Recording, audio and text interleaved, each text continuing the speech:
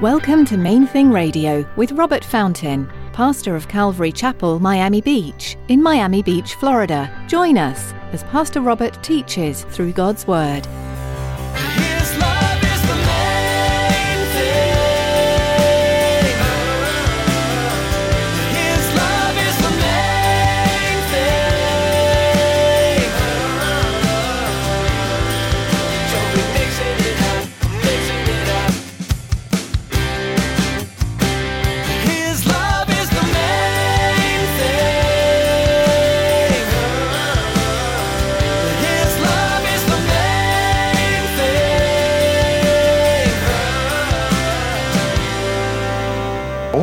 That because Jesus rose from the dead and is alive, we're following him and he continues to teach.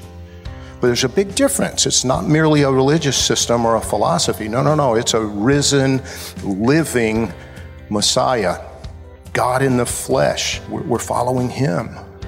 We're following him, not just his teachings. As Christians, we're following Jesus, not the teachings of him or his miracles. We're just following him. Yes, the teaching and wonders are a blessing once you know him, but they're only blessings. In today's message, Pastor Robert will encourage you to love the Lord for who he is and what he's done, not what he can do. Stick around after today's message from Pastor Robert. I have quite a bit of information that I'd like to share with you: our web address, podcast subscription information, and our contact information. Now here's Pastor Robert in the book of Romans chapter 16 as he continues his message, Laboring Against Loneliness. His love is the main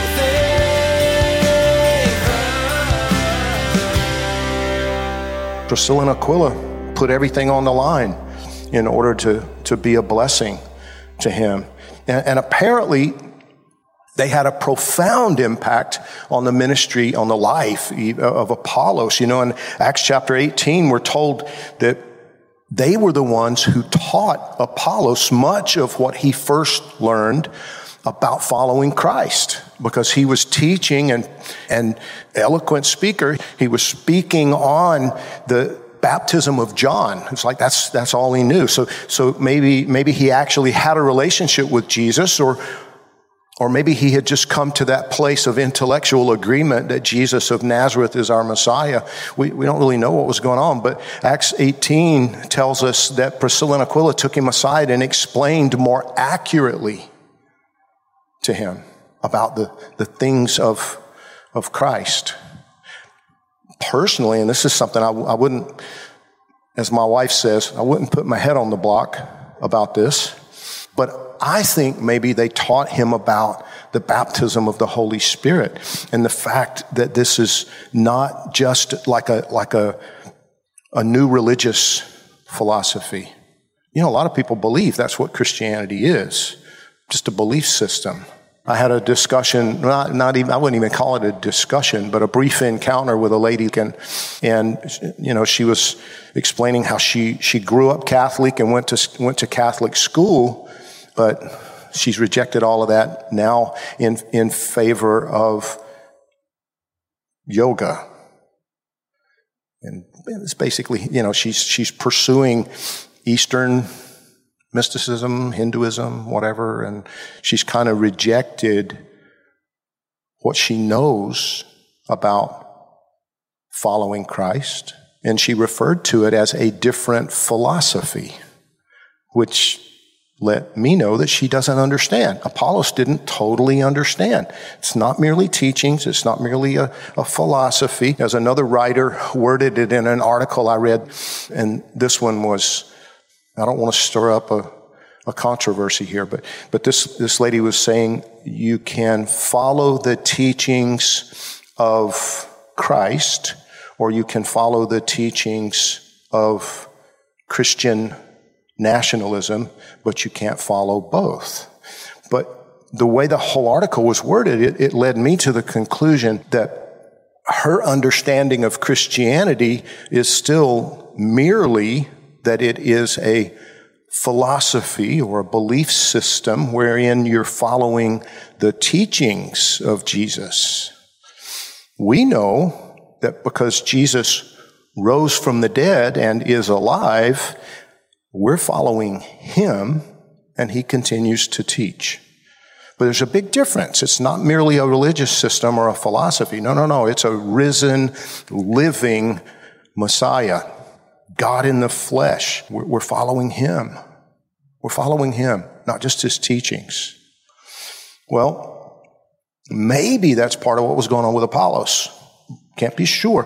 What we can be sure of is that they played a vital role, Priscilla and Aquila, in the life and ministry of both the Apostle Paul and this man, Apollos. Now, he goes on in the beginning of verse 5, he says, greet the church that is in their house. So that lets us know that they were actually hosting other believers in their home in Rome. The book of Acts tells us they had been kicked out of Rome by the Emperor Claudius when he expelled all the Jews from Rome earlier.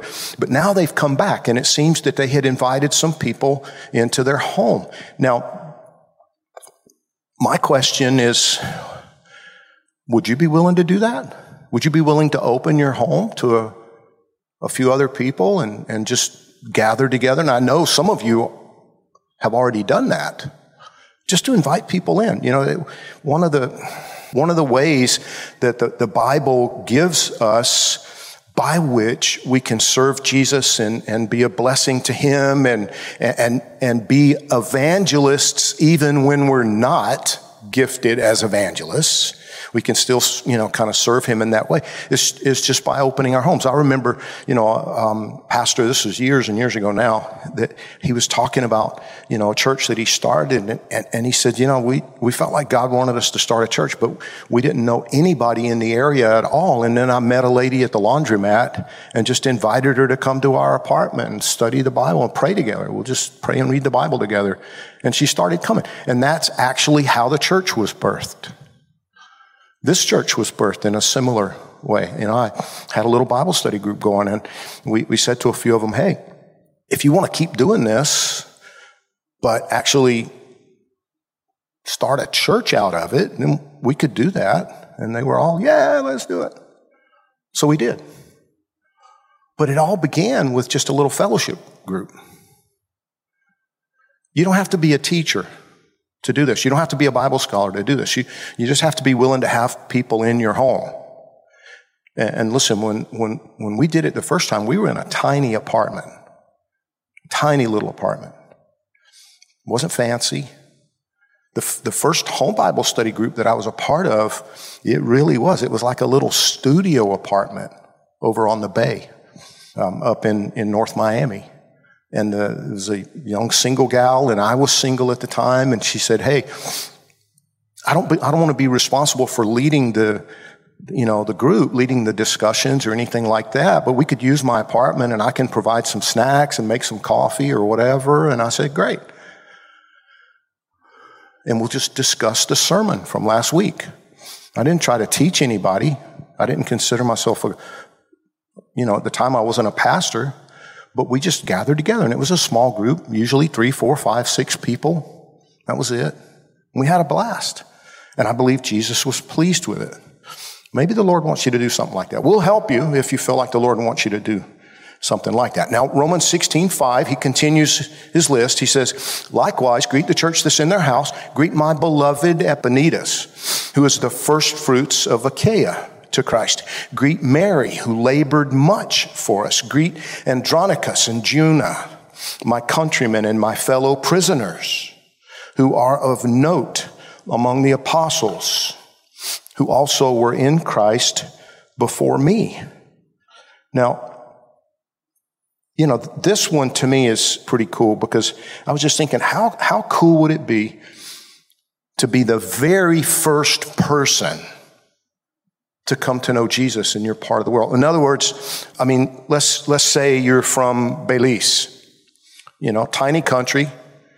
Achaia was just a region. Let's say you're from Belize and you were the very first person to find out about the resurrection of Jesus Christ. You're the very first person to come to know Jesus. Everything.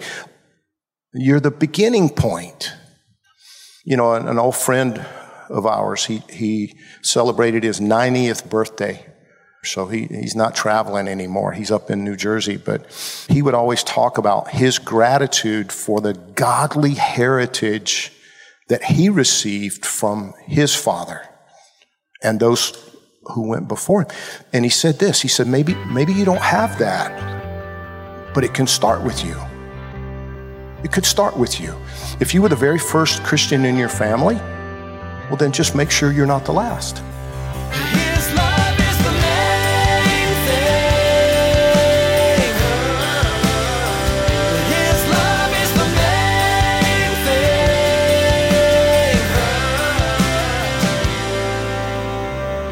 thing. We're so glad you tuned in to today's teaching from Main Thing Radio. We're currently in the book of Romans, and there's more to learn next time. If you'd like to hear today's teaching again, or learn more about Main Thing Radio, visit our website at mainthingradio.com. Before our time with you is up for today, we'd like to take a moment and ask you to consider partnering with us here at Main Thing Radio. Would you commit to praying for us each time you tune in? As we continue to produce programs to spread the good news of the gospel, we know the enemy will try to resist it from spreading. We'd appreciate your prayers for protection and guidance in all we do. Would you also pray for your fellow listeners, that each one would allow Jesus to speak truth into their hearts? We have one more way you can support us in what we're doing here at Main Thing Radio, and David's here with the details. We all know it's vitally important to support the local church, a place we call home. But it's also very important to support missionaries.